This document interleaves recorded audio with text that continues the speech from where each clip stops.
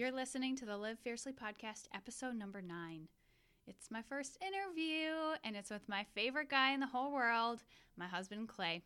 We're sharing our story from the beginning as college kids to how we've kept a strong marriage over 10 years, and there's no filters. We're sharing the struggles too. You ready? Let's go.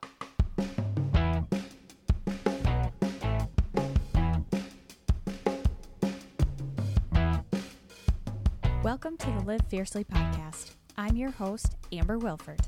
Each week, I'll empower you with tips to live your best life and tools to grow your direct sales business. So grab a cup of coffee, because you know I have one, and get ready to live fiercely.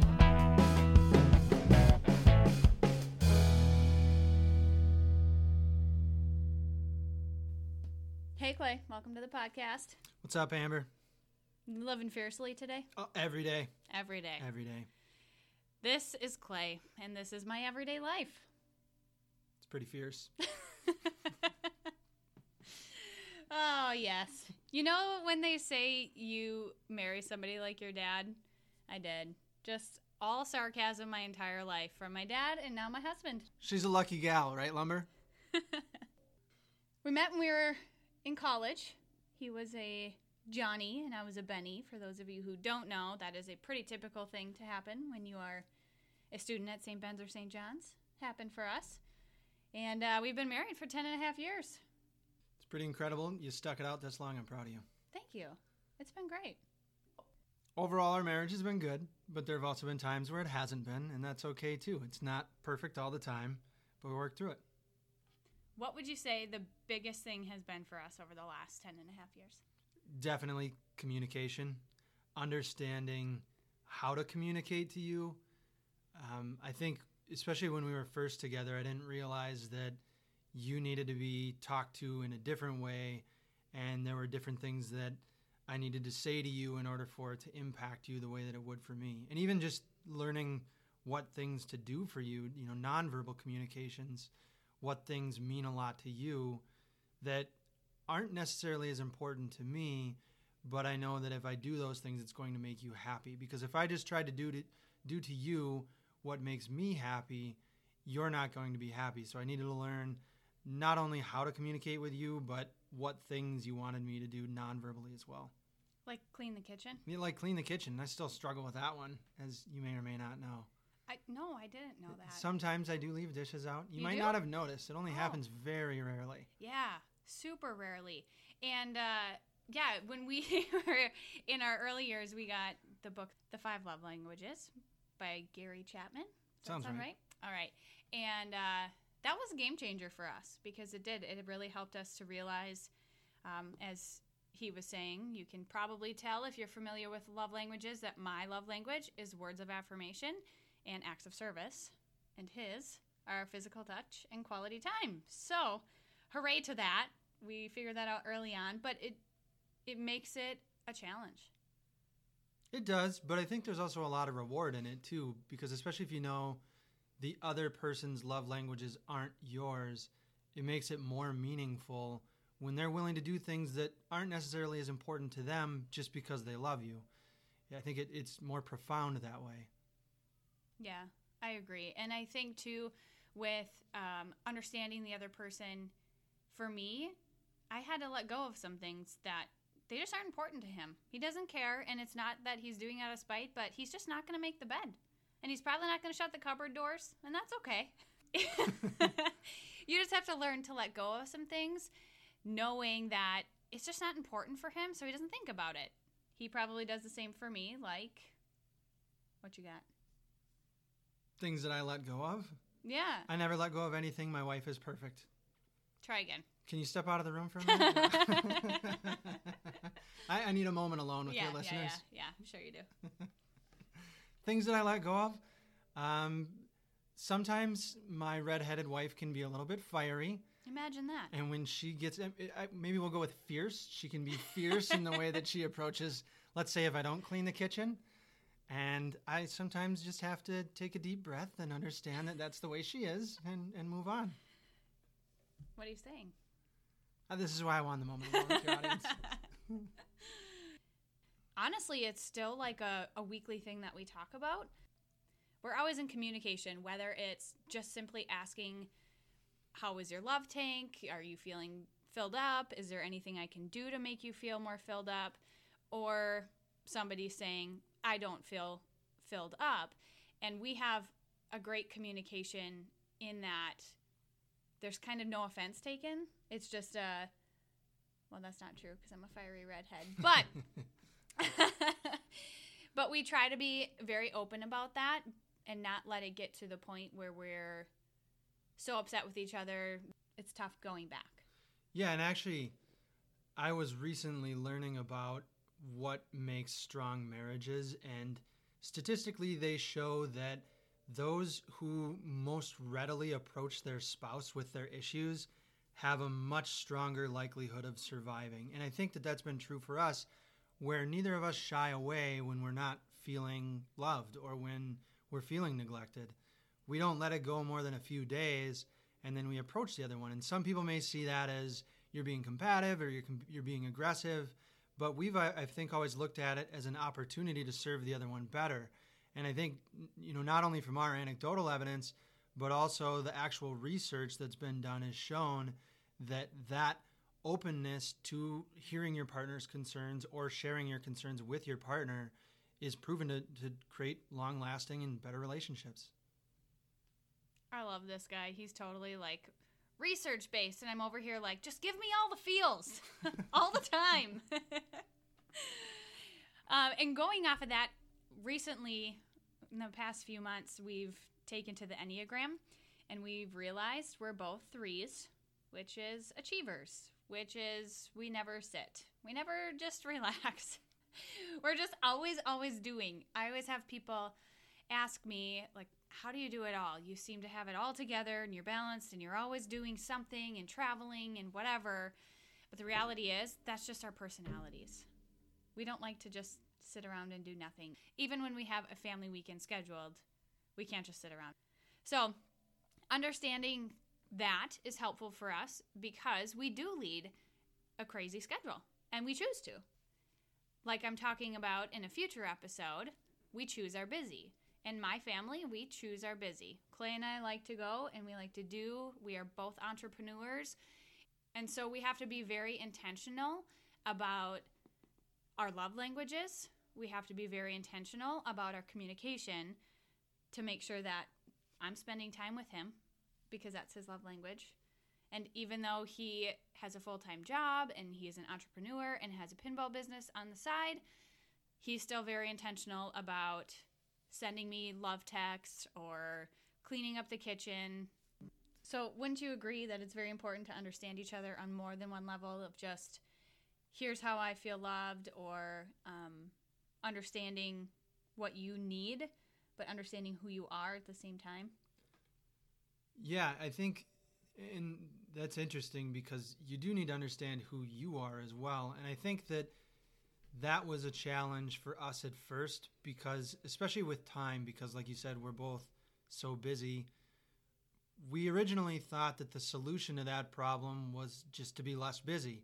But then as we tried to do that, we both got miserable because we would go stir crazy, and we realized that we just needed to be busy together sometimes. And so that's what we ended up doing, is we ended up picking up hobbies or things that we like to do together, whether it's going out and kayaking or if it's just going out and sampling some new food or even cooking together. Sometimes we'll spend a night in the kitchen cooking together. So it's ways to be busy together. And so it's not just about what your love language is sometimes. It's about what the other's is, what yours is, and how those two can combine with the crazy life you have going on all around you, and how you balance all of that together to make it work. And some weeks are not very good. Some weeks we just aren't very good at it, but that's where we come back to communication, and we're like, okay, let's look at next week. Let's figure this out. We need to be more intentional next week. We did get to a place where we weren't seeing each other much. There was a couple months there where it was like, oh, hey, see you in passing. And we decided that we had to schedule a family weekend every month. We had to have how many open nights a week? 3 open nights a week. I think. Yep. Yeah.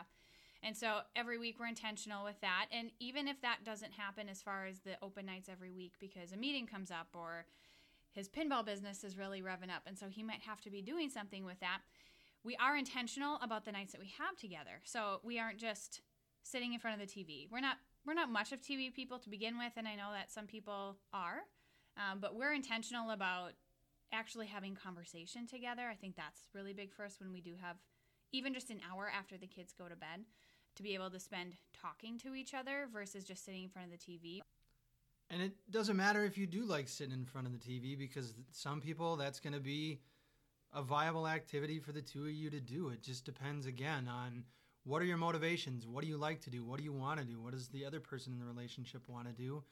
And how do you make all of those things come together in something beautiful?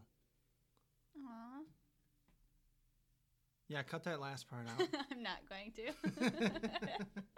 I can't say beautiful on a podcast. Oh, I'm totally putting it in there. The question really is, when did you know that I was the one? I really want to say something questionable for your audience here right now. Is that Then allowed? that's probably, I don't know, what's the answer? Okay, so it doesn't involve your appearance. Is that what I'm to be told here? I can't make comments about the way you look? Or the way you looked when I first saw you? I don't know. I'm curious to what you're going to say right now. I'm just kidding. No, you're not. You have to say what you were going to say. You looked sexy the first time I saw you. Oh, thank you. So there was that. There was that. But that wasn't when I knew I wanted to marry you. I'm keeping that in there just so you know. That was, please do. Your fans see you on Instagram. They already know it. I'm blushing right now, just so you know. Anyway, time I actually knew I wanted to marry you. I'm sorry, my wife is getting me off track here. I've got to bring it back, keep us in line. Right. It's usually my role in the marriage. Yeah. So the story goes something like this. We were hanging out one night, and we were actually in a bar in St. Joe. So this would have been back in 2007. And I had never really rushed into any relationships that I had. Quite frankly, I just hadn't found anybody that I felt was worth being with for the rest of my life. And a lot of the problem that I had was I have a very aggressive personality. You and do? Yeah, I know. It's a surprise to you, I'm sure. Wow. And I wanted somebody who wasn't afraid to stand up for what they believed in, no matter how hard I would push on it. And I love arguing. For anybody that knows me, I love a good debate. He really I love does. discourse. I love just exploring ideas. And so we were talking one night about faith and about religion. And at that point, I wasn't as devout as I maybe could have been. But, I was like 21 or 22 years old. That's pretty common. And anyway, you were on the opposite side of that spectrum. And I remember having a conversation, and we were talking about religion, and we were talking about what your beliefs were and why I was questioning things. And I remember that every time I would make a point and I would think like, gotcha, this is the best point ever, you would never back down. And even if you didn't know the answer, you then, even later on, went and talked to some professors. You talked to everybody you could to help me answer my questions. And it was the first time I had really met somebody who would meet me head on every time I would challenge them with something and actually level with me on it. And that, for me, was when I knew I wanted to marry you, because I knew I met somebody who was going to make me better and take every opportunity I could to do that. I never really had anybody either who would challenge me, and not in a way to defeat me in a debate, but to really learn. And we learned a lot of things together in our faith. And I thought I was strong in my faith at that point in time, but because of where he was at in his faith and the amount of conversations that we had and things that we dug into with our faith, it made me stronger in my faith, and it made me a better person. And he still does that stuff today, regardless of what it is. But he's always been somebody who's pushed me to be a better person. I think that openness to new ideas was really attractive to me. We both do a really good job of, when we talk to each other, we don't have any preconceptions when we have an idea or we have a concern. When one of us comes to the other one, we always are open about what they're thinking, what they're feeling, and then we try to meet them where they are, rather than trying to take what we already feel and interjecting that into the conversation. So when you, at that first time, were talking to me about your faith, rather than me taking my doubts and fears and projecting them into the conversation, I was really trying to understand what you thought and the ideas that you had and how I could understand those, whether they were right or wrong or otherwise. And it led me down a really great path. And that's not the only one that we've done that on. I know that there's been a lot of things where you've helped me see better paths and you've helped me down those paths. But it starts, number one, like we talked about before, with that willingness to confront each other. And number two, being open about that and not being afraid to change your mind or to change your direction. I have another question for you. Fire away. What's your favorite thing about me? And no, it can't be my butt. And yeah, I'm keeping that in there. Did you know that's why I was silent? I did. You gave me that look like I can't say it. You could see the panic in my face, like I want to say it, but I can't. Pretty much. Well, now you've handcuffed me. My favorite thing, and really from the time I met you, it's your personality overall. And I mentioned the part about you being very forthright with your personality, and I love that about you. But just the way that you can connect with people, it's fascinating to me because I don't have that the same way that you do. I'm good at, having small talk or making superficial connections with people, but you have this way of after 5 minutes of talking to somebody, you're like best friends and planning your next vacation where you're going to go hang out with them or something. I mean, you've got this way where you can really form a deep connection with somebody with really little to no effort, and that's always been really cool for me to watch, especially as somebody who doesn't have that skill like you do. Would you imagine that being my love language is words of affirmation? My love tank is overflowing right now. My favorite thing about you, one of the many, is that you can always make me laugh. I deal with seasonal affect disorder, and winters are hard for me. And just yesterday, I was having a down day, and he came home, and with the hour we got to spend together, it just lifted my spirit so much. I got butterflies when he walked in the house, and he just made me laugh and smile, and he does that without any effort, and I appreciate that about you. Thank you. His love language is not words of affirmation, so he's like, oh, cool. Now give me a back rub or something else. Well, that would be nice. Well, this was fun. Thanks for being on the show. You're welcome, Amber. I love calling you Amber because we It never call each other names, and it always throws you off. Our pet name for each other is Muffin. Why did that even start? I have no idea. I don't either. But we call each other Muffin. So when he calls me by name, I'm like, what? Did I do something wrong? Well, really, though. Thanks for being here. This was super fun. It was fun. Hopefully you get some usable material between all the laughter. That's how we live our life. So That's good. It's fitting. One last question for you. What does it mean to you to live fiercely?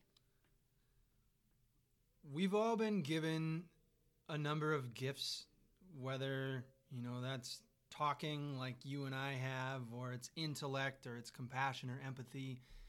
And to me, to live fiercely is to recognize that you have those, recognize that they're not yours alone to have, and figure out ways to put those out into the world as much as you possibly can. I love him. I love you too. There was way too much of a pause there. You can edit that out. It's fine. That's true. All right, friends. Thanks for listening to the Live Fiercely podcast with your favorite coffee lover, me, Amber Wilfert, and your second favorite coffee lover, me, Clay Wilfert. Until next time, keep on living fiercely.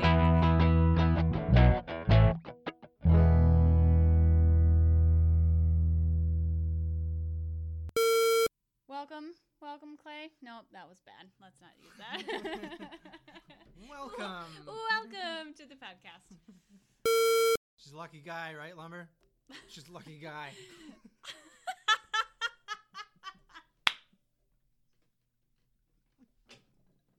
I meant to say gal. And I said, whoops. Good thing we got the edit button.